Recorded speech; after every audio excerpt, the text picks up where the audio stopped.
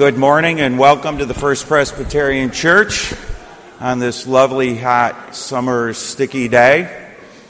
And we're certainly glad to see you all here. And I might add, and I'm sure we'll have more details later, but I don't want to see any of you here next week. Do you understand? No one's going to come here next week. I don't want to see you. I might even sit in the parking lot.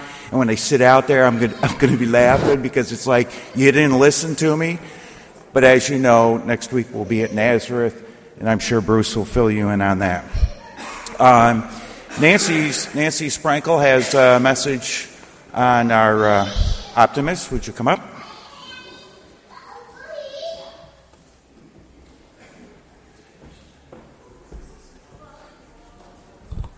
Good morning.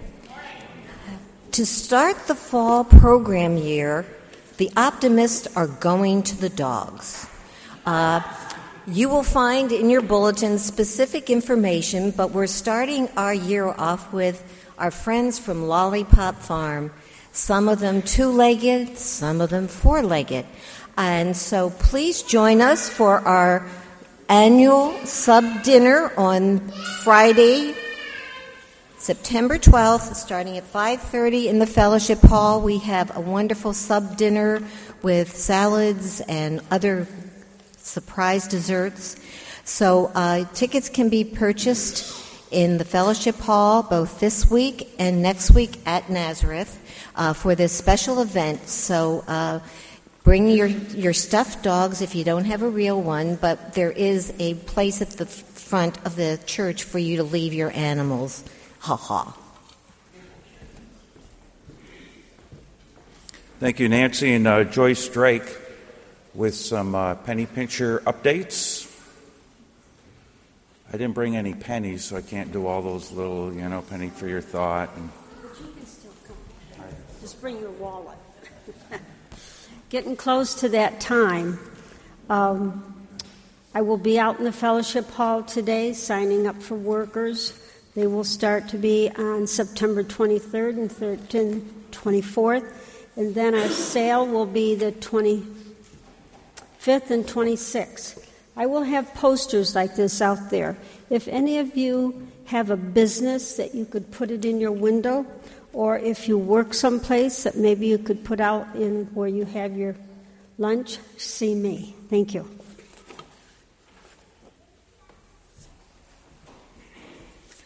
Thank you, Joyce. And another announcement for this morning here, Ashley and Steve Daniel, some information about some of the fall music programs that are coming to a pew near you by the Daniels. Whoa.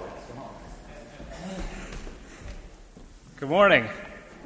I'm Steve Daniel. This is my wife, Ashley. And normally we're up there singing in the choir, but this summer we've been sitting down here, and we were reminiscing this morning that there's some singers down here. You can't hide from us. We hear you singing, and we enjoy singing with you. And we're actually we're going to be leading a intergenerational choir this fall that's going to be rehearsing on Monday nights. There's information in your bulletin.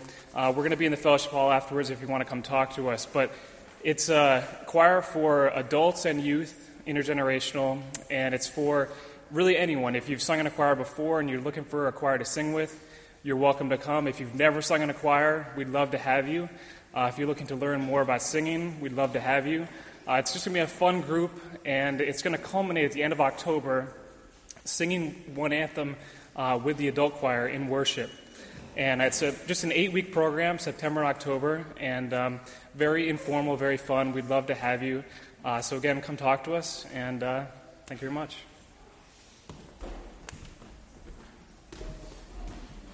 And just the final little reminders, of course, you've got your pew pads. Tim Smith is our Stephen minister for this morning. And if you can take the hot coffee, it's out back, but we'll also have the lemonade I know is being made. And that would be our morning sing-along with Bruce and Bruce. So enjoy your day. Thanks, Jim. By the way, just a reminder, what time is worship next Sunday? 10 o'clock. And where's it going to be? You guys are with it. This is good. Just to start for me to do something a little different, I'll open up to 384, and then we'll take some of the hymns that you'd like to sing. This is 384. It's a Negro spiritual. And we'll sing the first and last stanza. Now, the reason why I've elected to sing the first and last stanza is because if you examine the words, they are the same, right? So we're going to add the clapping hand motion into the second time we sing. So we'll just sing it through once. Maybe Bruce will play it through once for us to get an idea of the melody. We'll sing the first stanza, and then you can close the hymnal if you want to for the second one.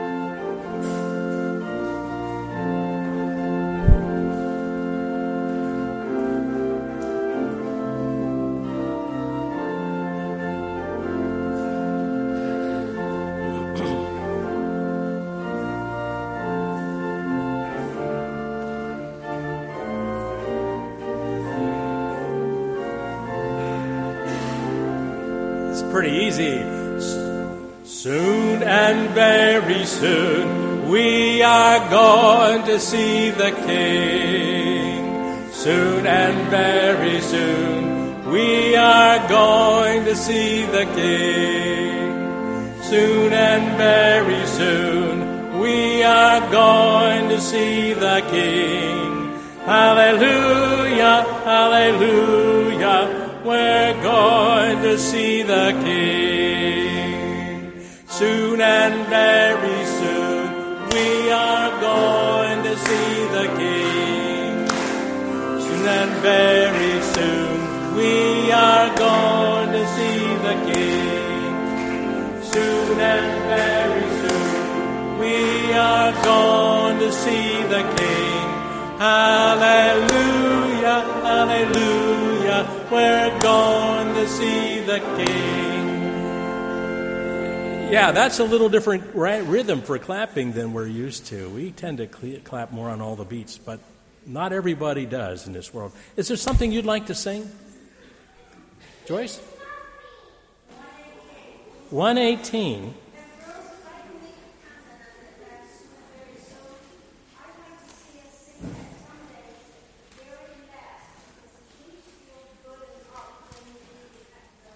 Yeah. So 118, we're at Christmas. What, 188? Oh, I'm sorry. I thought it was 118. 188. That's a little further along. 188. By the way, you don't know this. I heard this request made without number from the front of the church. Yeah. So let's sing both stanzas.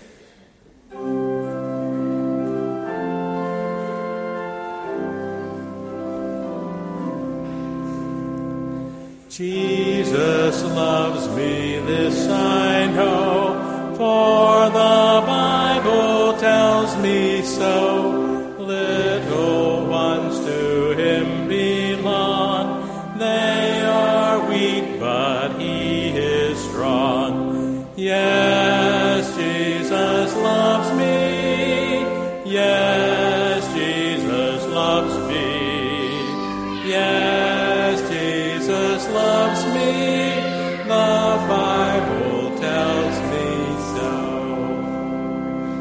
Jesus loves me, this I know, as he loved so long ago, taking children on his knee, saying, let them come to me.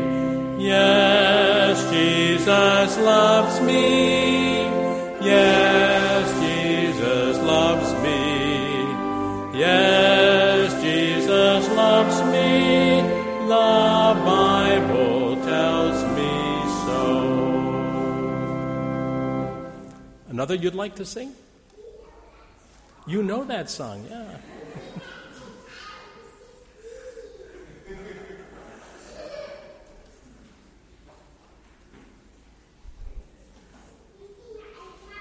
Okay. What's that? 352. Okay, we'll go to 352.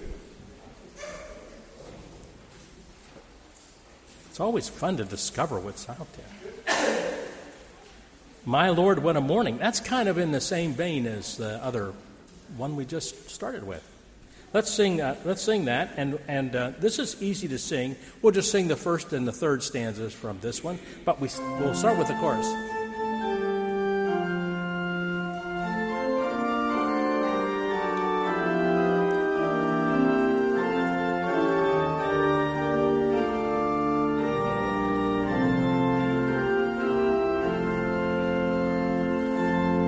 Lord, what a morning! My Lord, what a morning! Oh, my Lord, what a morning! When the stars begin to fall, when the stars begin to fall, you will hear the trumpet sound to wake the nations underground, looking to my God's right hand when the stars begin to fall. Lord, what a morning! My Lord, what a morning! Oh, my Lord, what a morning! When the stars begin to fall, when the stars begin to fall, you will hear the Christians shout to wake the nations underground, looking to my God's right hand when the stars begin to fall. My Lord, what a morning! My Lord, what a morning! Oh, my Lord, what a morning! When the stars begin to fall, when the stars begin to fall. Now you're going to see on the bottom the note that this hymn that we just sang was really given to us in 1990 with the music of Melva Costin. She was a moderator of the Presbyterian Church USA. But this hymn goes back much further than that. One of the first places this hymn was ever sung was Pittsford, New York. And do you know why? Because the Underground Railroad was here. And if you take a look at the words, "To wake the nations underground," was a sign that they were going to escape to Lake Ontario and leave here and go to freedom. And there were bounty hunters that marched all over northern New York trying to capture those who were part of the Underground Railroad and then to take them back south from whence they had come. But this was one of those spirituals that was sung, and usually there was some kind of additional meaning to what was being sung. To wake the nations underground meant all of those of you who are underground in the Underground Railroad, it's about time to go. Bruce Frank, we're glad that you're here, and help us prepare for worship.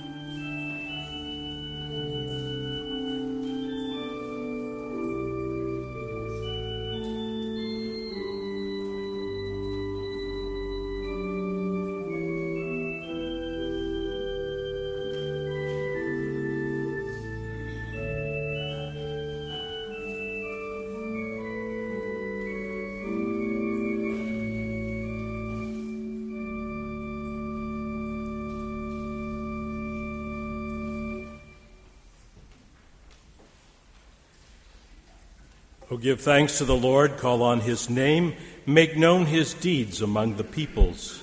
Sing to him, sing praises to him, tell of all his wonderful works. Glory in his name, let the hearts of those who seek the Lord rejoice.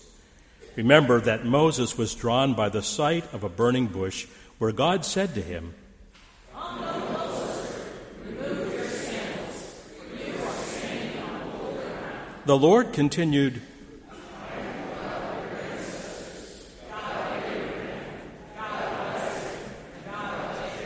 Moses was afraid and hid his face.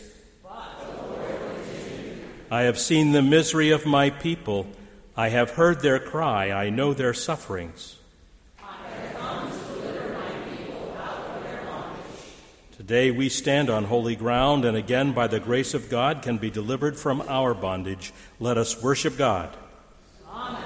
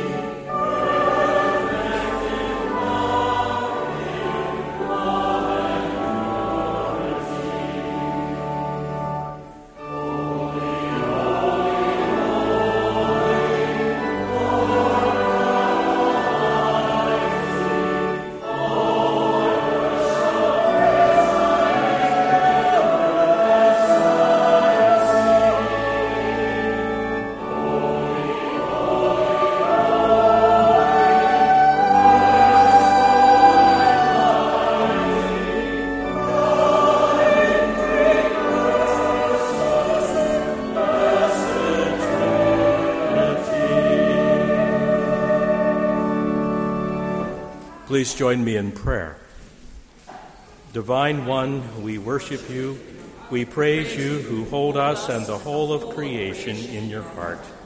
Your initiative in calling us to ministry and service with you is amazing and humbling. Although we doubt ourselves, we do not doubt you, and so we dare to listen and watch for the indicators of the vocation that is your will and way for us. As we anticipate your affirmation that we are your called and chosen to bring good news to the world, we pray for courage to make faithful response with our lives. Though feeling soiled and sinful, the Word of God calls us to worthy discipleship and contains a God desire that the humbly repentant are to be recipients of grace, an opportunity for service. Predictable routines have kept us from hearing God's call, and sometimes We've been confused by the value system of our culture. But now, in the quiet of this historic worship space, we offer this prayerful litany of confession. When, O Lord, will we learn to value the life of each of your children? When, O Lord, will we forgive others as you have forgiven us? When, O Lord, will we speak your word with courage, clarity, and humility? When, O Lord, will we actively work for justice as well as ministering with works of charity? When, O Lord, will we turn from self-centered living to your way of compassion? When, O Lord, will we truly see you in the eyes of the homeless, the hungry, the lonely, the ill, and the prisoner? When, O Lord, will we have the courage to say yes to your call to come and follow me? Forgive us for our hesitancy and our fear, not so much for saying no, as for waiting for the assurance that everything will go as we want, and not as your will. Forgive us, O Lord, for today we are ready to receive your offer of grace. Yes, Lord, let it be now. Amen. Jesus the Christ came that we might have life and have it abundantly. As we receive the grace of forgiveness and answer Christ's call to ministry with him, we are freed and fulfilled. This is God's gift to ordinary people, God's gift to us. Thanks be to God.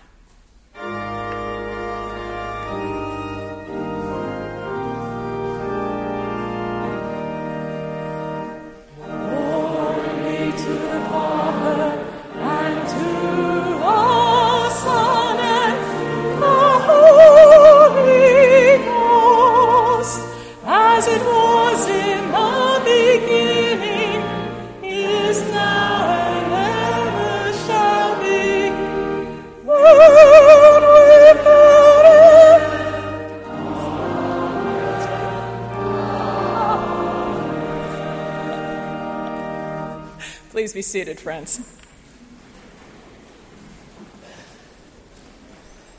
We continue through Matthew's Gospel, and we hear a familiar text of temptation. And how do we overcome it?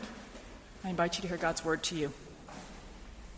From that time on, Jesus began to show his disciples that he must go to Jerusalem and undergo great suffering at the hands of the elders and chief priests and scribes, and be killed, and on the third day be raised.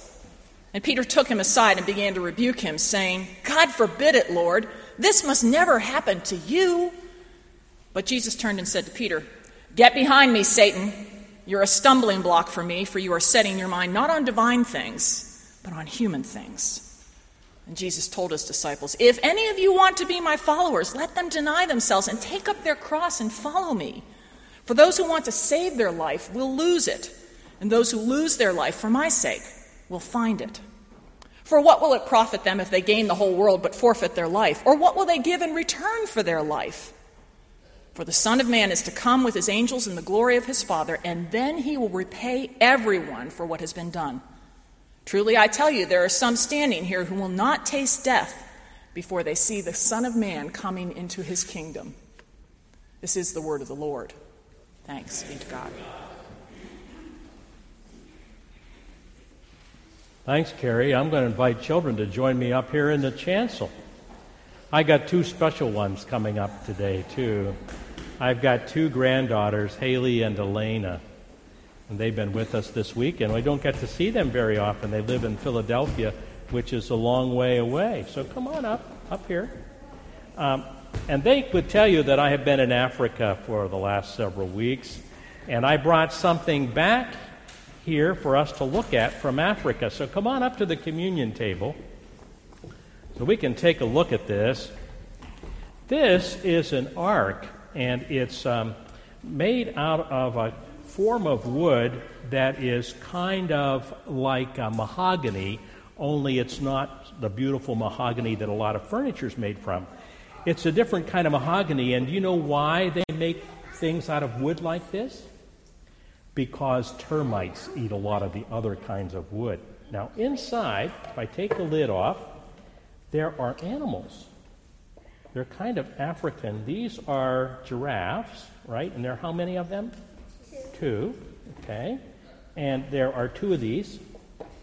And those are the Elephants. Yeah, those are the elephants. And then these two. Any idea what these are? Rhinoceroses. Right. We've got a pair of rhinoceroses. And a pair of these. Camels. Yeah, we got a pair of camels. So we'll put them there. And put that one over there. And we have, you would expect this. Lions. And which one is the boy lion?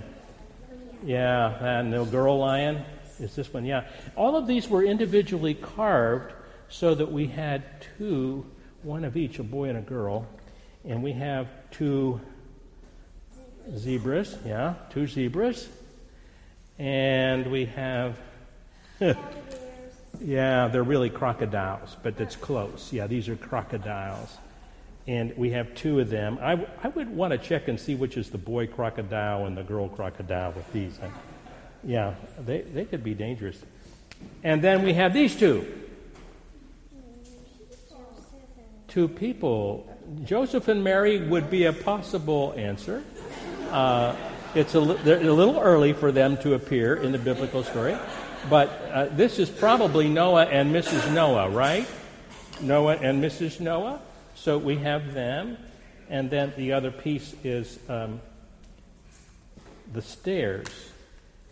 So, yeah, the door's a little sticky, it's a little humid, but this is for the door, and it goes like that, so the animals can go in the ark. Now, do you suppose these are all the animals that were on board? There might be a few more. A few more? I think squirrels were there? Maybe. What else would have been on there? Bears, maybe? What about dogs? Maybe monkeys. Monkeys? Yeah. And I probably had termites too, but I don't know that would have been a good idea to put them on board. I always question whether Noah was really smart about having those. I also wondered about the mosquitoes, except probably they were food for the birds, because we've had a lot of mosquitoes this time of year. But it's a wonderful story how God wanted to preserve the world even when it was raining. And then there was a symbol that we got at the end of all the rain and all the animals were safe. The rainbow, that's right. The rainbow was gorgeous. So we can leave these up here, and maybe other people will want to come and see them. And I think God made wonderful animals, but God also made you. And that's the best part. Oh, yeah, good thing. Hannah, we're going to protect your harp over here. Let's give thanks to God for all of these. Lord God, we give you thanks for the wonder of children and the wonder of your creation, and that you would spare it and use it, and let us enjoy it. Bless us that we might embrace the world you've created and redeemed. We ask it in the Master's name. Amen. Thanks. And some of you may want to head out, and I think, do you have two animals? Oh, a panda and a mouse. That's very helpful. They would have been on board. Yeah.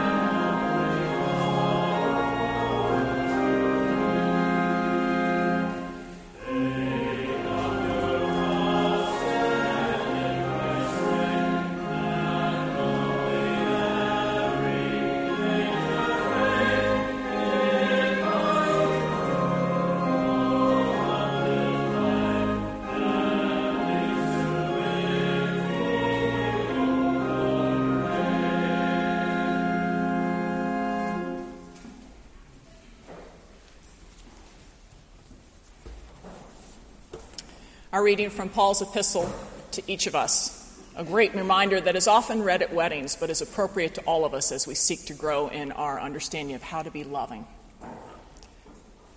Let love be genuine. Hate what is evil. Hold fast to what is good. Love one another with mutual affection. Outdo one another in showing honor. Do not lag in zeal. Be ardent in spirit. Serve the Lord. Rejoice in hope. Be patient in suffering. Persevere in prayer. Contribute to the needs of the saints. Extend hospitality to strangers. Bless those who persecute you. Bless and do not curse them. Rejoice with those who rejoice. Weep with those who weep. Live in harmony with one another. Do not be haughty, but associate with the lowly. Do not claim to be wiser than you are. Do not repay anyone evil for evil, but take thought for what is noble in the sight of all. If it is possible, so far as it depends on you, live peaceably with all. Beloved, never avenge yourselves, but leave room for the wrath of God. For it is written, "Vengeance is mine, I will repay," says the Lord. No, if your enemies are hungry, feed them. If they're thirsty, give them something to drink. For by doing this, you will heap burning coals on their heads. Do not be overcome by evil, but overcome evil with good. This is the word of the Lord. Thanks be to God.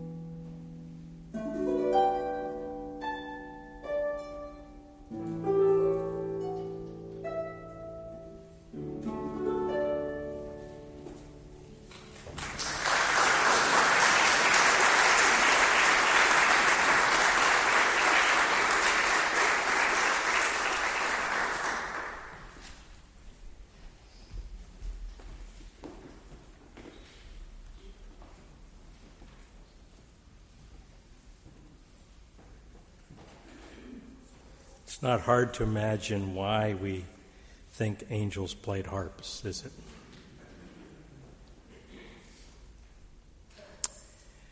Carrie, the passage that you last read was a favorite of mine and of Martha's. The passage you read was really a passage read at our wedding. And I would encourage couples that are thinking for wedding passages to look at that section of the Epistle of Romans. Now we turn again to the Old Testament, back in time, Exodus 3.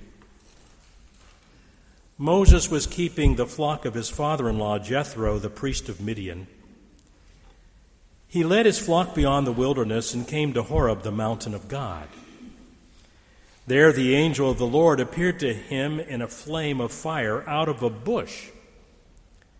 He looked, and the bush was blazing, yet it was not consumed. Then Moses said, I must turn aside and look at this great sight and see why the bush is not burning up. And when the Lord saw that he had turned aside to see, God called to him out of the bush, Moses, Moses? And he said, Here I am. Then he said, Come no closer, remove the sandals from your feet, for the place on which you are standing is holy ground. He said further, I am the God of your father, the God of Abraham, the God of Isaac, and the God of Jacob. And Moses hid his face, for he was afraid to look at God. Then the Lord said, I have observed the misery of my people who are in Egypt. I have heard their cry on account of their taskmasters. Indeed, I know their sufferings, and I have come down to deliver them from the Egyptians, and to bring them up out of that land to a good and broad land, a land flowing with milk and honey, to the country of the Canaanites, the Hittites, the Amorites, the Perizzites, the Hivites, and the Jebusites. The cry of the Israelites has come to me. I have also seen how the Egyptians oppressed them. So come, I will send you to Pharaoh to bring my people, the Israelites, out of Egypt. Moses said to God, Who am I that I should go to Pharaoh and bring the Israelites out of Egypt? God said, I will be with you, and this shall be the sign for you that it is I who sent you. You who have brought the people out of Egypt, you shall worship God on this mountain. But Moses said to God, If I come to the Israelites and say to them, The God of your ancestors has sent me to you, and they ask me, What's his name? What shall I say to them? God said to Moses, I am who I am. And he said further, Thus you shall say to the Israelites, I am has sent me to you.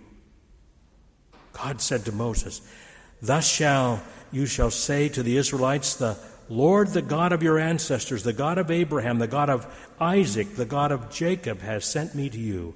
This is my name forever, and this is my title for all generations. The word of the Lord. Thanks be to God. Good morning, Bruce. Hi, Bruce. This next hymn has only one verse printed. Right. Which seems kind of pointless. It would be better if we sing it twice. I think that's a good idea. Yeah. So, Bruce, last time I checked, you have two legs. So when you're standing on holy ground, you're standing on two legs. Right. So maybe we should sing one verse for each leg. Yeah. And did you note in the bulletin, Bruce, that we put an arrow for everybody to be standing on this hymn? Normally we sing about this time in the service and we remain seated, but I just thought you can't sing We Are Standing on Holy Ground while we're sitting. You know, it's kind of like you can't sing Standing on the Promises when you're sitting on the premises. You have to stand up.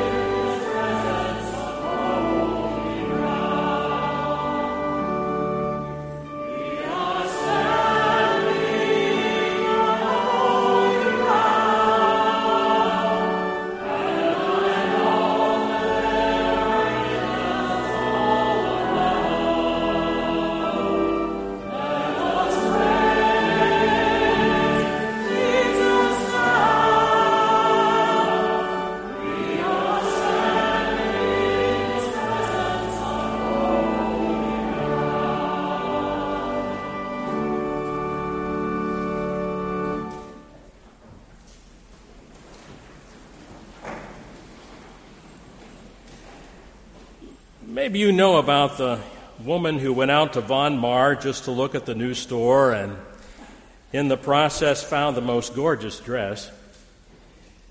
The only problem was it was pretty pricey, and it consumed several months' worth of the family budget for clothing. When her husband came home, she was eager to model it and get his approval, and upon his arrival, she slipped into the dress and she asked the question that commonly doesn't ask for honesty, but rather approval. Well, what do you think? How does it look? It's lovely, he said, without additional hesitation, and continued with, and how much was it? After she offered the price, he sort of scraped his eyebrows from the ceiling, and then he added, well, so lovely as it is, and you are in it, you should have just reconsidered the purchase and said, "Get behind me, Satan." To which she responded, well, I did, and Satan said it looks gorgeous from this side, too.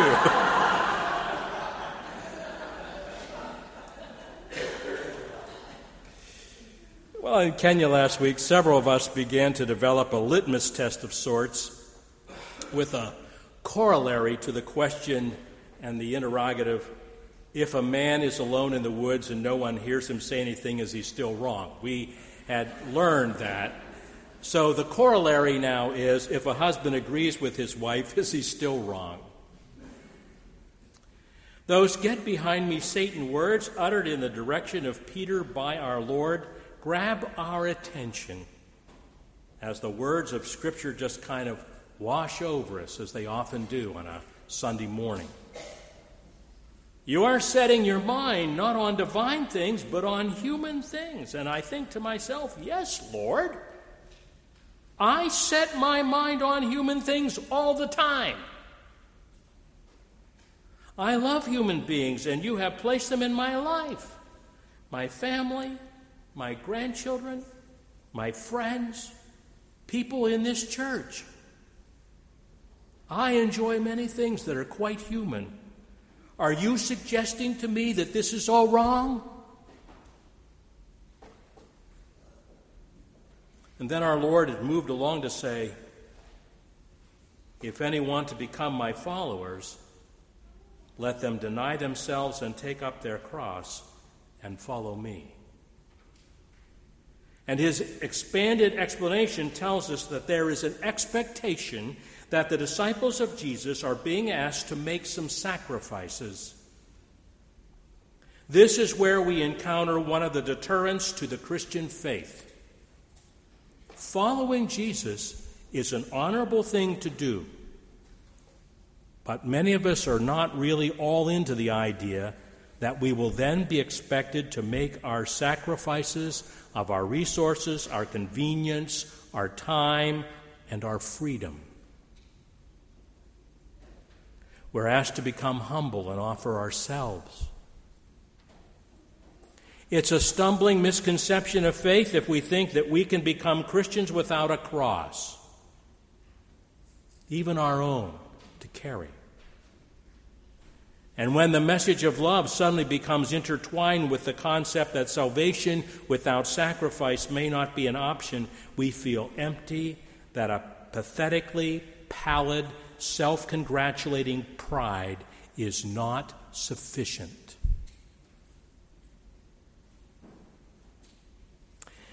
Maybe you clipped out the same account by Lieutenant Commander J.P. Wilkins of his life as an aviator that I did. Pilot Wilkins watched as his maintenance crew worked feverishly to repair his plane for a very important mission. They declared the plane ready to fly, but on a pre-flight inspection, Commander Wilkins reached behind an equipment box and kind of skewered his finger a bit on a piece of wire. This cut just kind of bled. Sticking his head out of the plane to ask for a first aid kit, he noticed two crew members studying a small red pool beneath the aircraft. And he called out to them. He said, "That's my blood." And their faces brightened. "Well, what a relief," they said. We thought it was hydraulic fluid. I mean, far be it from them to worry that he was bleeding a bit, you know? This week, I kind of read through God's Word, focusing more really on the Old Testament text than on this gospel passage. And in some ways, we have this urgent nudging of Jesus to discipleship, a call to follow him to Jerusalem. And the Old Testament passage, we have this mysterious burning bush call of God to Moses to follow him back into Egypt, to lead the people out. I mean, there he was wanted for murder. In the contrast of these two, for some reason, a reason I can't explain, have been the haunting lyrics sung by Tevye and his wife Golda. The only thing I can think of is that while on the plane back from Africa, we could choose to listen to music, and I tried to sleep, and I put on headphones, and don't you know that I listened mostly to the musical Fiddler on the Roof? Maybe that's why. But in the musical, Tevye and Golda are a deeply devout, middle-aged Jewish couple. They live in Russia at the beginning of the 20th century. Their lives are hard, but filled with devotion. A complicating factor in their lives is that they have daughters for which they should be finding proper matches, which is a major theme in the musical. The setting is within the community in which marriages are arranged by the parents. This is complicated by the emerging desire of their daughters to follow their hearts and not the wishes of mom and dad.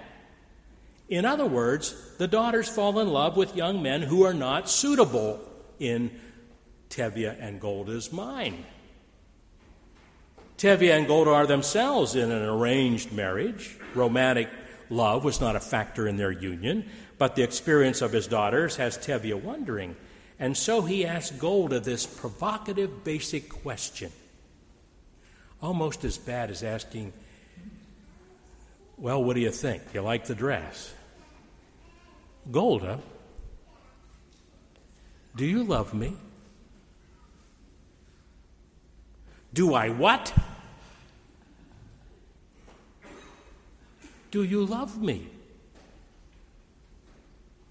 Golda suggests that perhaps stress is getting to Tevye that he ought to go inside and lie down. Maybe it's indigestion, she says. He said, Golda, I'm asking you a question. Do you love me? And Golda says, you're a fool. Tevye says, I know, but do you love me? Golda answers this way. Do I love you? For 25 years, I've washed your clothes, cooked your meals, cleaned your house, given you children, milked the cow. After 25 years, why talk about love right now? Tevye will not let the matter drop. He reminds her that the day they met was their wedding day, and he was scared, but that his father and mother said that they would learn to love each other, and now he is asking, Golda, do you love me? And Golda says, I'm your wife. I know, but do you love me?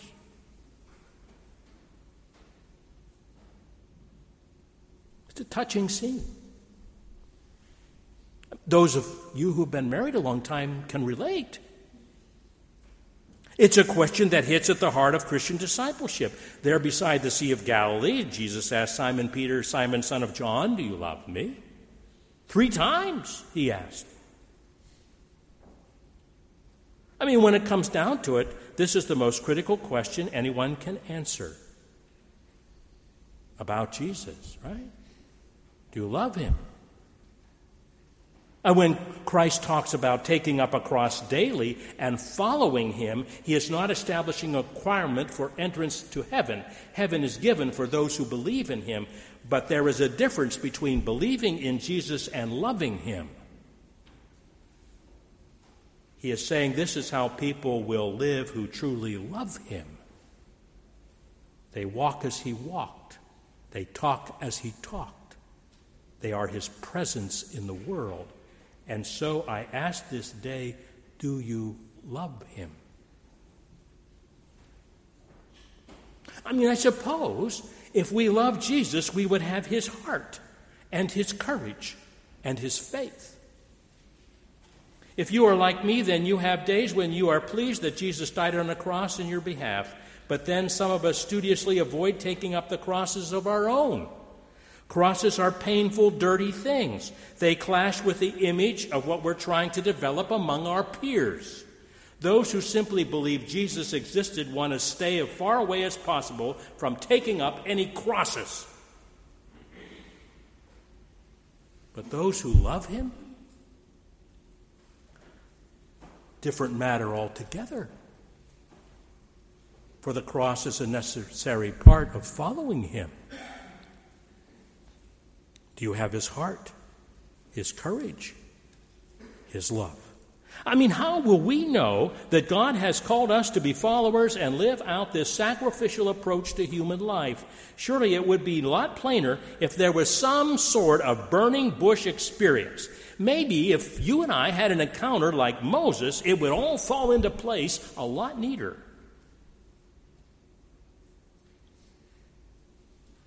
As we read the account, Moses was on that mountain tending his father-in-law's flock when he saw the bush blazing but not burning. He moved toward it, and God spoke to him out of the bush, saying, "Come now no closer. Remove the sandals from your feet, for the place on which you are standing is holy ground." Now, this is a point at which this story makes me queasy. For if I'd been in Moses' sandals, I'm not so sure I would have been convinced to obey. Yeah, right. This is holy ground. Who's kidding whom here? This is just the surface of Mount Horeb, and whatever's going on with the bush is liable to start throwing off a few burning embers at any moment, so I'm not taking off my sandals and having my feet hit those. And if I had responded like that, there's a good chance I would have missed an encounter with God. Where is holy ground? For some, it's right here. A lot of things have taken place in this room. This week, a couple came to the church office door. They were from Ramsey, New Jersey, and were members here of First Presbyterian Church over 20 years ago. She had worked in the Christian education department. They were eager to see how things looked. We talked until we got to this room in which we worship, and when they came inside here, conversation ended. They were silent. It was as if the two of them had entered holy ground where children had been baptized, communion had been received, commitments made, hymns sung, prayers offered. You could see that in them this was holy ground. People have been here, pledged themselves to do ministry and mission to other parts of the world from here. Others have knelt here and received affirming prayers of confirmation, ordination. We have invited people to come to these steps and to kneel and place anointing oil on their heads and prayed for their healing here. But this is not the only holy ground. There you are taking a walk when an idea occurs to you about some change you need to make in your life, and wherever that occurs, that ground will be holy. You're reading a book when something you read suddenly comes alive for you, and that space is holy ground. You are in the midst of an argument with a family member and you're angry, and something just clicks inside your head and you remember that you love this person with whom you are being so angry, and that realization can cause the ground to shift under you, and your relationship changes, and the ground becomes holy. I mean, you're snowed in, unable to go to work. You are frustrated because you've got so much you need to accomplish, and then suddenly it dawns on you that you've been given a day to yourself, and it is holy. You are busy with the responsibilities of the day, and a child asks you to read her a story, and the bedroom becomes holy ground. I mean, you are in the midst of trouble, you're depressed over the course of your life, and receiving one of those, "I was just thinking of you" cards. And it's a very holy piece of paper. You're off to college, but you're not self-supporting. You may call that opportunity, but then it comes to you that your presence on campus is only possible because of the financial sacrifices made by your parents and those who set up some scholarship funds a long time ago, and all of a sudden your dorm room is holy ground. I mean, these may not even seem religious, let alone Christian. But most of you have had an encounter with everyday holiness that goes beyond the ordinary and the routine and the mundane. There is something about these experiences that, if we're alert, tells us not to let the moment slip by without giving thanks or apologizing or saying "I love you" to someone, or changing our attitude, or taking an just a new step in a direction we think God might push us. Our world is seemingly filled with strange but normally unessential facts. They're quirky, unusual. For example, we're not sure when the data came from, but I learned that coconuts kill more people every year than sharks do, and that might come in handy sometime. I mean, it's just good to know. I mean, we take inane truths and store them away, digging them out of the recesses of our cerebral cortex to rescue a struggling conversation and at a dinner party for that moment when we happen to be a contestant on Jeopardy. 19th century medicines now used as condiments. That's the category. Oh, we know that one. Right? Good to know. Scripture as well is full of good-to-know truths, insights that are applicable, even if we can't immediately find an application for us. Take the book of Proverbs, for example. Whoever blesses his neighbor with a loud voice rising in the morning will be counted as cursing. Proverbs 27:14. You know what that means, right? In other words, wait until your neighbor has showered and eaten a bagel and had a cup of coffee before you shout blessings their way over the fence. Very good to know.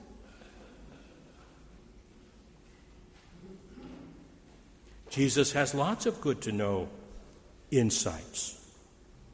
When we read the gospel lesson today, we learned that Jesus doesn't need us to protect him or defend him, but to follow him. That's good to know. He tells us that to find ourselves, we must be willing to lose ourselves. Very good to know. There will be a reward in the end, even when Christ returns. Very good to know.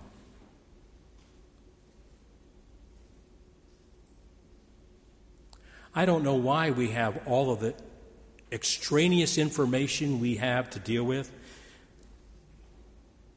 Did you know that a regulation golf ball has 336 dimples?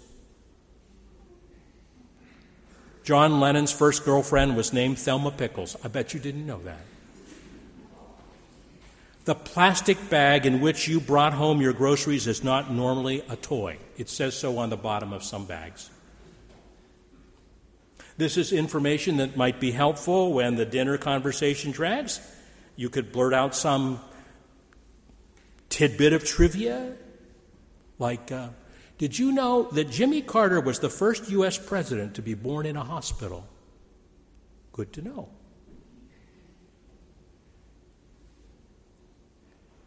Do you love me?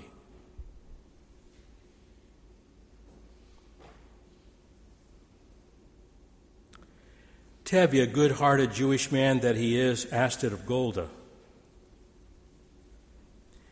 Then, as the scene fades, She says that she does. And together they sing, "It may not change a thing, but even so, after 25 years, it's good to know." It is the question. It's the question that comes to us from Almighty God through the lips of Jesus. Do you love me? For it leads to will for us and decision. Will you carry my message? Will you be my disciple? Will you show my compassion? Will you go to Kenya if I ask you to go there?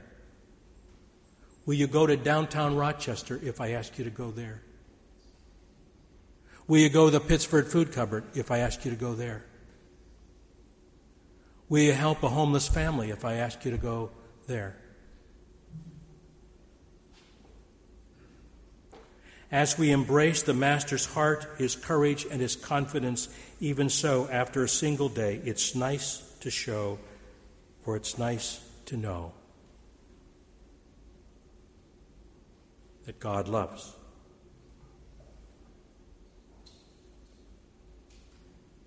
God loves all kinds of holy ground. He loves the red clay in western Kenya. God loves the turf at Oak Hill's 18th Green. He likes the sand on the shore in Irondequoit. It's all holy ground, and made especially so when we have experienced God's call to be his agents of change and love on it. It's good to know. And if you think so too, there's a prayer we can use in today's bulletin. It's short. Caring God, it is by enlisting people like us for compassionate work in the world that those who hunger are fed, the homeless are housed, the naked clothed, the lonely visited, and the sick attended. You have marked us for such ministry. Bless these gifts as we, the givers, who respond to your initiative. For Christ's sake, amen.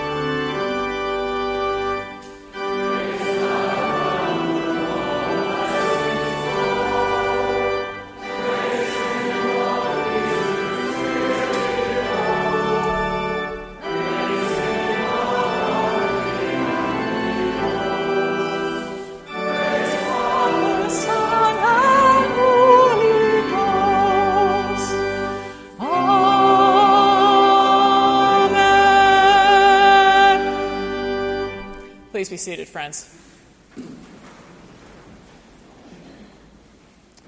Jim, who's in the back of the sanctuary, Jim Wick, we thank you for the beautiful flowers, and we do remember those in whose honor you are placing them. We also give thanks and praise for the safe return of Team 3. It's wonderful to see you all back. What a great celebration you've had, and great stories and wonderful blog entries. And Ron, thanks for the dress from another trip a while ago. Much appreciated. We give thanks and praise also. You know that we had been praying for Dick and Norma Ryther's daughter, Allison, who was expecting twins. Well, they were born, but here's the fun twist. One was born Tuesday night, just before midnight. The other was born Wednesday morning, just after midnight. The girls are happy and healthy. Mom and Dad are delighted, and the Rythers are thrilled as well. We also give thanks and praise for the healing that is coming through all of our prayers for many people. This weekend, Lee Roblin walked his stepdaughter down the aisle in a lovely wedding. We give thanks and praise. And we are in prayer with David and Lori Hill, for Lori will have surgery next week. We hope that it goes smoothly and without any complications. We also give thanks and praise for visitors from near and far. Please join me in prayer, friends. God of grace, we thank you for inviting us to intimately and intentionally serve you with integrity. No matter where we are standing on holy ground. We give you thanks for Jesus, who taught his followers the full meaning of your wisdom. Help us to be bold in following his example of integrity. May we hear in your invitation our charge to become disciples and to share your good news. We give thanks for the Holy Spirit who intercedes for us. And we give thanks for that Holy Spirit prompting us through prayer cards and news of the day to pray for our leaders around the world, to give them a heart that leans towards you. It's good to know. We're bold to pray for the common good. We pray for our world. We pray for our nation. We pray for our communities. We pray for our church. And as we have brought our cares to you in our prayers, let us bring our lives to your healing mercies, Lord God. Strengthen us, heal us, and enable us to answer your call. By your Spirit, unite us with the living Christ, who taught us to pray together, saying, Our Father, without, hallowed be thy name. Thy kingdom come, thy will be done, on earth as it is in heaven. Give us this day our daily bread, and forgive us our debts, as we forgive our debtors. And lead us not into temptation, but deliver us from evil. For thine is the kingdom, and the power, and the glory forever. Amen.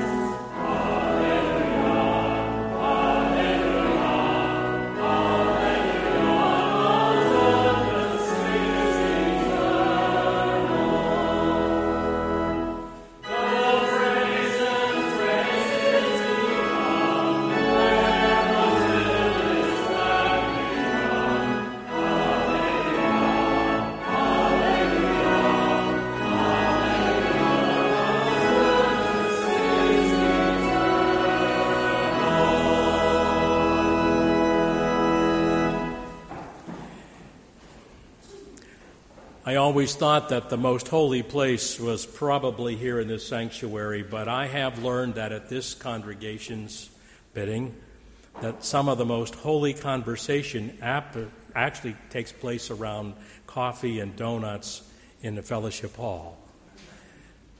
Because fellowship hall is really holy ground. And so is the kitchen. Go in peace. May the love of God the Father, the grace of our Lord Jesus Christ, and the comfort of the Holy Spirit go with us and abide with us all today and in the life everlasting. Amen.